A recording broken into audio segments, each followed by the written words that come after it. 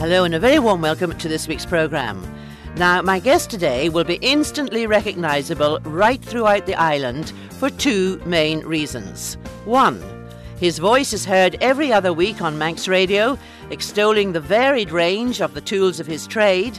And secondly, there cannot be a household in the land that hasn't had a family photograph for whatever celebratory reason taken by my guest today, who is none other than Percy Morrison, Morrison Photos, Tinwell Street in Douglas. Percy, a very warm welcome indeed to the programme. Thank you, Geraldine. Now, people will say to me, it's been very remiss of me, I'm sure, not to have had you on the programme before. And in fact, I'd have to go along and say, yes, indeed. But however, we've got you here, we've got Percy in person, talking about himself now. This is the whole thing, not trying to sell us the latest digital camera or whatever. So set the scene for us. You were born on the Butt, and for people that are not familiar with that term, Church Road in Onken. And you went to Onken Primary School and then on to what was Douglas Boys High, now St Ninian's. That was quite a prestigious school then, wasn't it? Oh yes. It was one of those, this is the day when you had to sit an exam to get there. So only the ones that had, question mark, a bit of extra brain power were the ones that got there. Those that didn't carried on a primary school to finish their education. So we weren't too bad. But Onken gave a very good basic education, and a lot of pupils from there went to the high school. But strangely, I believe academia really wasn't to the forefront of your interest then. When you were younger, it was horses. You were mad about them, but of course it cost a lot of money to have a horse. Very few people had their own horses in those days because, again, we are talking about the days where work was one of those ethics that wasn't always easy to get. A lot of people earned very low wages, so owning your own pony was a thing. So House-Stick riding stables happened to be just round the corner from where I lived, and that's where a lot of people learnt to ride and developed a love of horses.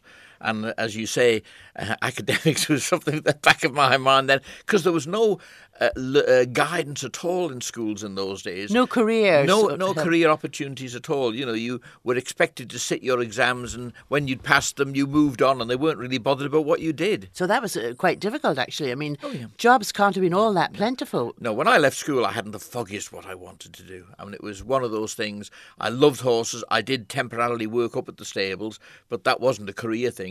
What about your father? What trade was he in? Well, again, he should have had a trade. If he'd born in another generation, he would have done. But he delivered bread. He was a bread delivery man, and very popular, like the old-fashioned people that delivered bread and milk and all sorts. They were a welcome face at all the houses they went to. In fact, one of his problems, I know, was getting round the place without too many cups of tea and rounds of toast, because it was one of those areas. And of course, as a youngster, I used to go and help him. He started out with a horse and cart, and it was the old-fashioned carts that were the very high ones. And of course, as a child, to climb up on this thing that looked massive to me and sit on the top was a wonderful treat. And of course, at the weekend, to go and help look after the horses. It was great fun. But your father was clever, though, with his hands, wasn't he, as well? Very, very skilled indeed. He could turn his hand to anything. I owe a lot of my practical capabilities to the training I got from him. He could do electrics, he could do wiring, he could do painting and decorating, wood fabric, anything at all, you name it, and he could do it. Really very, very skilled. And if he'd born a few years later, I think he would have ended up in a profession or a trade of some sort. He even made some furniture. Yes, he did. And this is something that you really have inherited, because I think you enjoy mending things, at least. Oh, yes. I don't do as much around the house nowadays as I used to, but I used to take great delight in building things myself, doing things myself. It was all, it wasn't for the money side, it was the pure pleasure of producing something that was yours in the way you wanted it to be. So what age then did you leave school at? And what would have been your first job? Well, my first job was in a firm, again, that a lot of people won't even remember now, very sadly, Todd Hunter and Elliott's in Duke Street. Ironmongers Extraordinary. And that was a wonderful inroad into the things that people used in their houses. And in those days, of course, we take it for granted nowadays, things like sellotape and plastic bags and all that. But in those days, it was rolls of brown paper and bits of string. And if somebody bought a pound of nails, you had to tear off the right bit of brown paper, dump the nails in, learn how to wrap them and tie them with string. It's quite an education. And again, it was great fun to work there. Again, I was working with people, which I thoroughly enjoyed all my life. And that was one of the things about it was a career that wasn't really going to go anywhere. And then the opportunity came up from there to take an apprenticeship. Now, of course, in those days, any parent that could get their child into an apprenticeship, they thought, oh, that's it. Didn't matter what. You're an apprentice, so you were going to make something of your life. Because you were going to have a trade for life, literally, then. I was an apprentice engineer with the Douglas Corporation in the power station. Pulrose Power Station. And, of course, the laugh is I saw all the things being built there that they've just demolished and put something new in. So it tells you how time has flown by there. It was great fun. Well, what must have got in the way here then? I mean, all young men were bound to be called up. And in 1953, that was what happened to you for national service. And you actually applied to join the Air Force as an engineer. That's right. And anybody that was serving their time, you instead of getting called up at 18, your call-up was deferred until you'd finished your time. So you then were going in as a skilled tradesman, whatever it was. So I went in as an engineer. I was accepted as an engineer.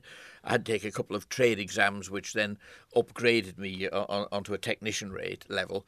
And that was wonderful, because that meant I was on a little bit better pay than the average, but not a lot. They didn't pay a lot for national servicemen. But the other opportunity, of course, was, nobody had a lot of money, was to volunteer for overseas service. And I think all the national servicemen that wanted to really see a bit of the world did, because nobody could afford to travel in those days. And this way you could do it at the government expense. It didn't matter where you went somewhere other than the Isle of Man, which was a great experience. Well, would your parents not have been concerned with that idea of you going, far away? Probably my father would probably take this all in his stride. Mothers, being mothers, of course, would worry at their son, because I was an only son, so their only son vanishing off the face of the earth as far as they were concerned. But they never said anything. But I know my mother would be worrying. But it worked out all right. Now, where was your first post then? Well, the first one overseas, I went to the Canal Zone. So that's the middle of Egypt, down by the Fayed Canal, and it was one of those things. It was a boring posting if you let it be boring, because all you had was sand, nothing but sand. But again, there was lots of camp entertainment went on. I was in a big maintenance unit. I joined the local theatre group there. We got involved in putting on productions like Cinderella. Cinderella. Now, what part did you play in that, Percy? Well, you've only got to look at me to see I was typecast. I end up as one of the ugly sisters. I mean, that tells you a lot, it does. And I only got that part because the guy that really originally was cast for it never turned up for rehearsals. And I was so enthusiastic. I was there for every rehearsal, had read in the part umpteen times, and they got fed up with me nagging as to why they weren't doing something about it. They said, right, you do it then. So I got stuck with it. But it was great fun. We thoroughly enjoyed it. And I met a lot of other Manx people stationed at other camps around the area. It was surprising how they popped up out of the woodwork. A boy I went to school with, in fact, was in an army camp only 2 miles up the road. And, it was just one of those areas. It was fun but boring at the same time. But then I was only there for 9 months, and then I got a posting then to Cyprus. Now, that was manna from heaven. Cyprus, of course, as we all know now, is a very popular holiday destination, and rightly so, because it's a beautiful place, very welcoming people. And I arrived there on my birthday, of all things. Which was very fortuitous, as it turned out, and a complete turnaround career-wise for you. Yes, it's just one of those odd things that happen. We don't know what life holds for us, but sometimes it throws surprises at you and turns you. I arrived on my birthday and was lucky enough to be billeted with some other chaps that I'd been with in Egypt, who had also moved on to there. We were on an oxygen production plant, so we were on to the same sort of thing there. And so the first thing I said, right, lads, I'm here now, it's my birthday. Where do we go to have a night out? And they took me down to one of the nightclubs in Nicosia, which is where we were stationed, and they had on there the most wonderful Spanish flamenco show, which I knew nothing about. I'd never seen or heard of before, but I went in and I was enraptured. It was wonderful. The atmosphere, these girls and boys were really very, very good, and I thoroughly enjoyed it. So I asked afterwards, can we get any photographs of this? I'd love to have something like this for my album. No photographs. Nobody's got photographs. So that's stupid. So I went out and bought a camera and a flash gun simply to take photographs of this cabaret. And I went back another night, took some photographs, and much to my surprise, I discovered I turned out some quite good photographs with very little knowledge, really. But you had obviously an instinctive eye for the I had an eye for what made the picture. Now, I've said all my life, I've said since then, you can teach people how to use equipment. You can't give them an eye for a picture. And that's the one thing that I had, a natural ability. And I discovered that other people wanted to see the photographs, the artists themselves. So I'm starting to sell these things all over the place.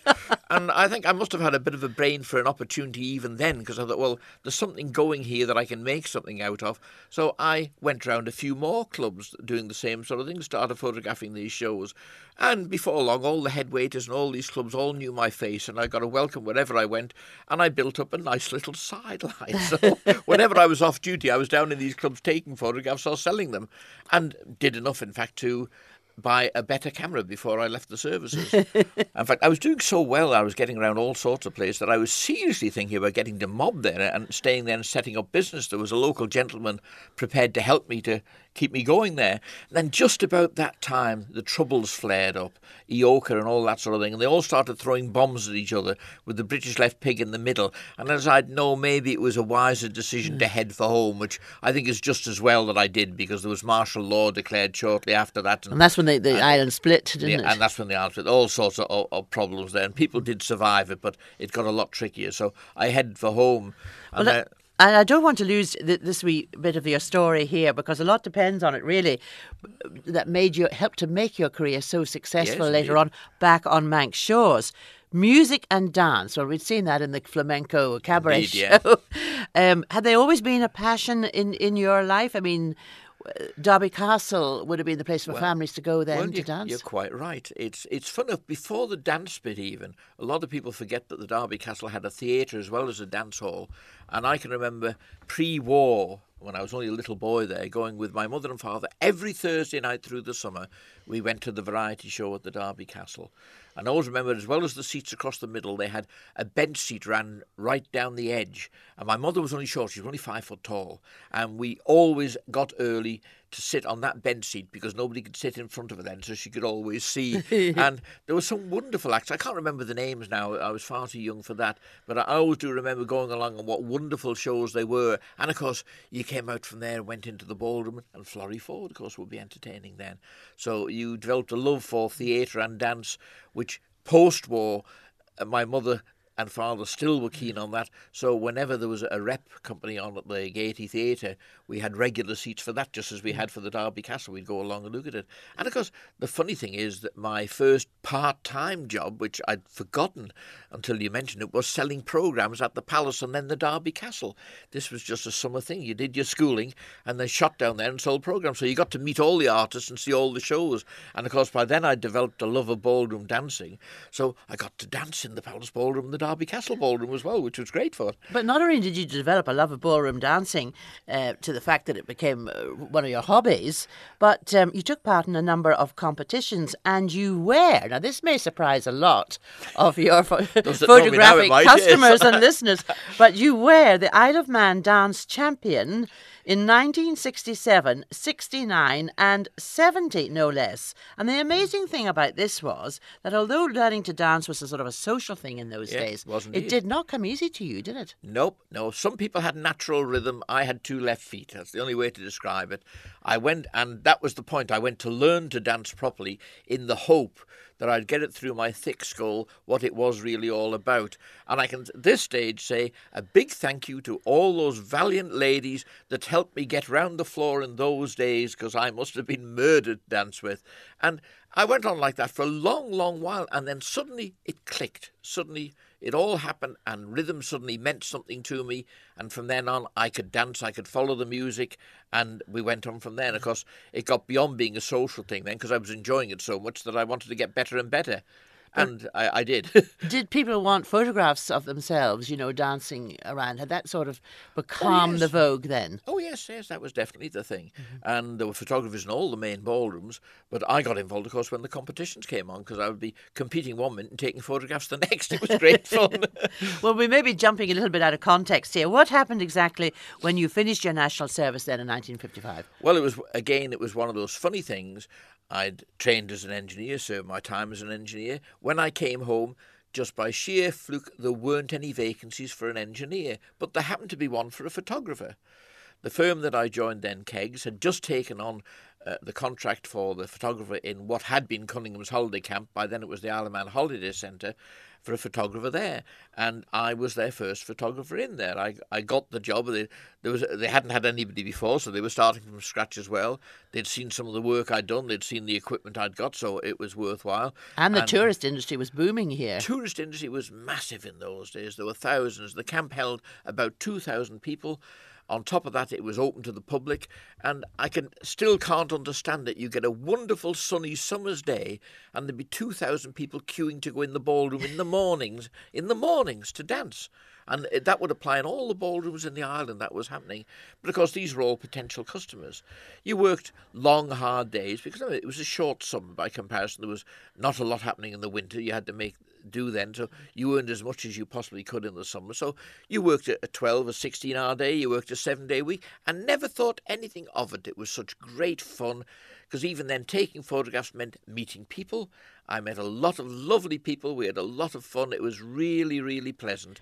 If you think about it, it was the day still of the box brownie, or maybe moved on to the Ilford Advocate or something like that. Clumsy cameras. Clumsy cameras, no flash facility. That was the key thing. So very limited to what they could do. They could take static pictures. Yes, you can go take a view. They go and take Uncle Jenny and little Johnny standing somewhere. But they couldn't take action-type pictures that easily. They couldn't do indoor pictures that easily, which is where we scored, of course, because we were using powerful flash guns. We could do the indoor pictures. And people were more than happy to pay a modest price to get memories of what they were up to. It's years later that the easy-to-use cameras that with built-in flash that they could do it all themselves maybe cut out the necessity for having a professional there. But a professional still was able to do the job in the sense that he could organise people and do it. And that's where maybe I've scored over the years, being a people person. I've thoroughly enjoyed it, and bossing people about comes naturally to me. Well, you got promotion. Yes, I did the 5 summers in the holiday camp, which I thoroughly enjoyed. I then left and worked at the holiday camp, not as a photographer, but in charge of all their staff for a couple of years. So that was an experience in itself. There were a couple of hundred staff there. A couple of hundred staff? Oh, yes. Oh, very Amazing. big employers. The nucleus of them being local, but obviously for the summer season, a lot were imported. They came in from Liverpool, from Ireland, from all round. It really was an amazing mix that you got. Some of them were right rough ones. We used to regularly run police checks on them to see who we were getting and who we weren't getting.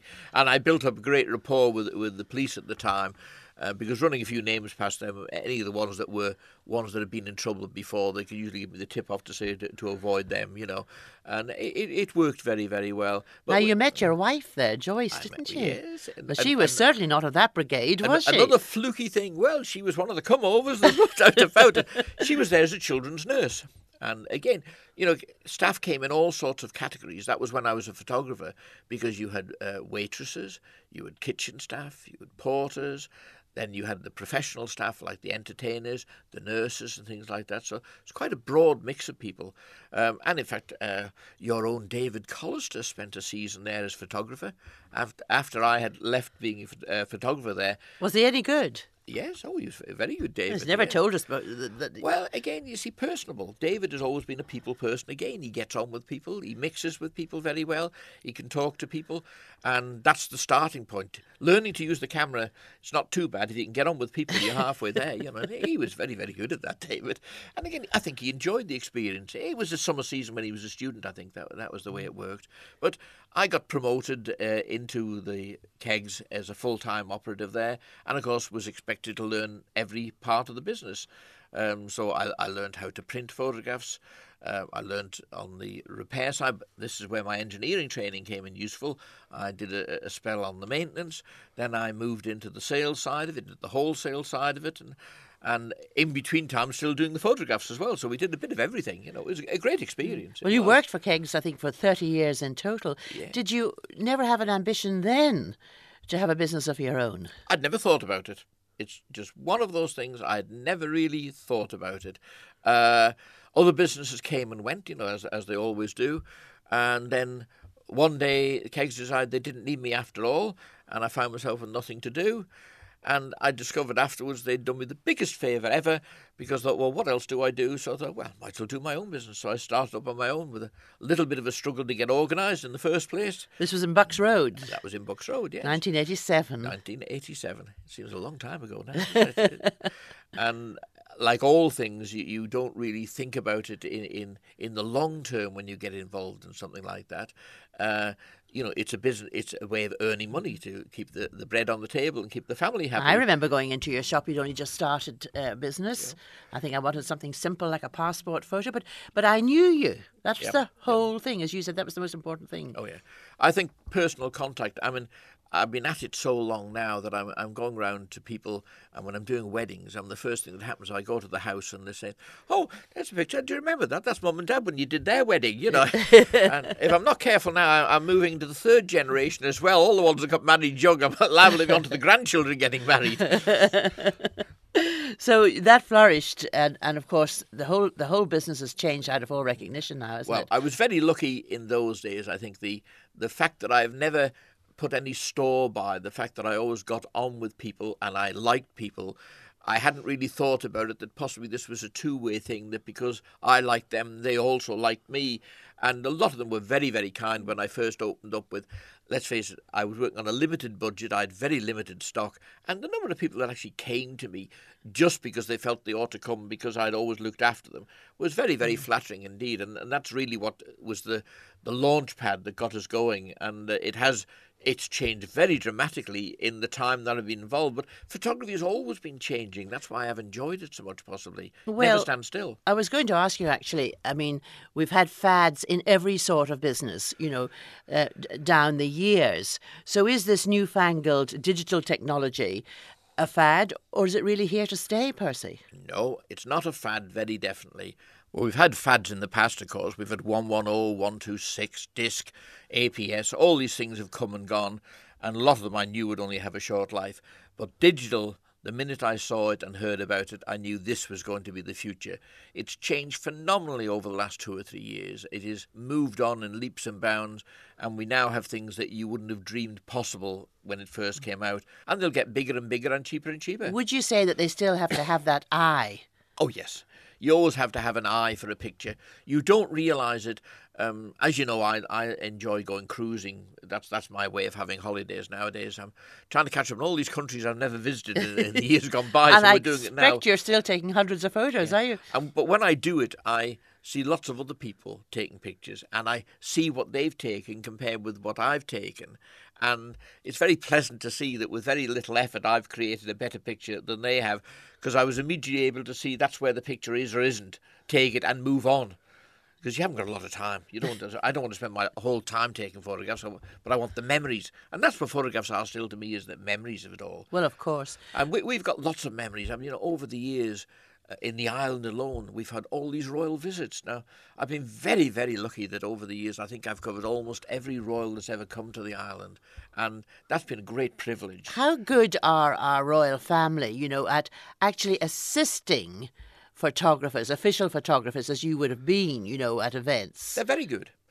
The people that drive them round the bend are the national press photographers many a time, who are very intrusive, who are trying to do all the things they're not supposed to be doing.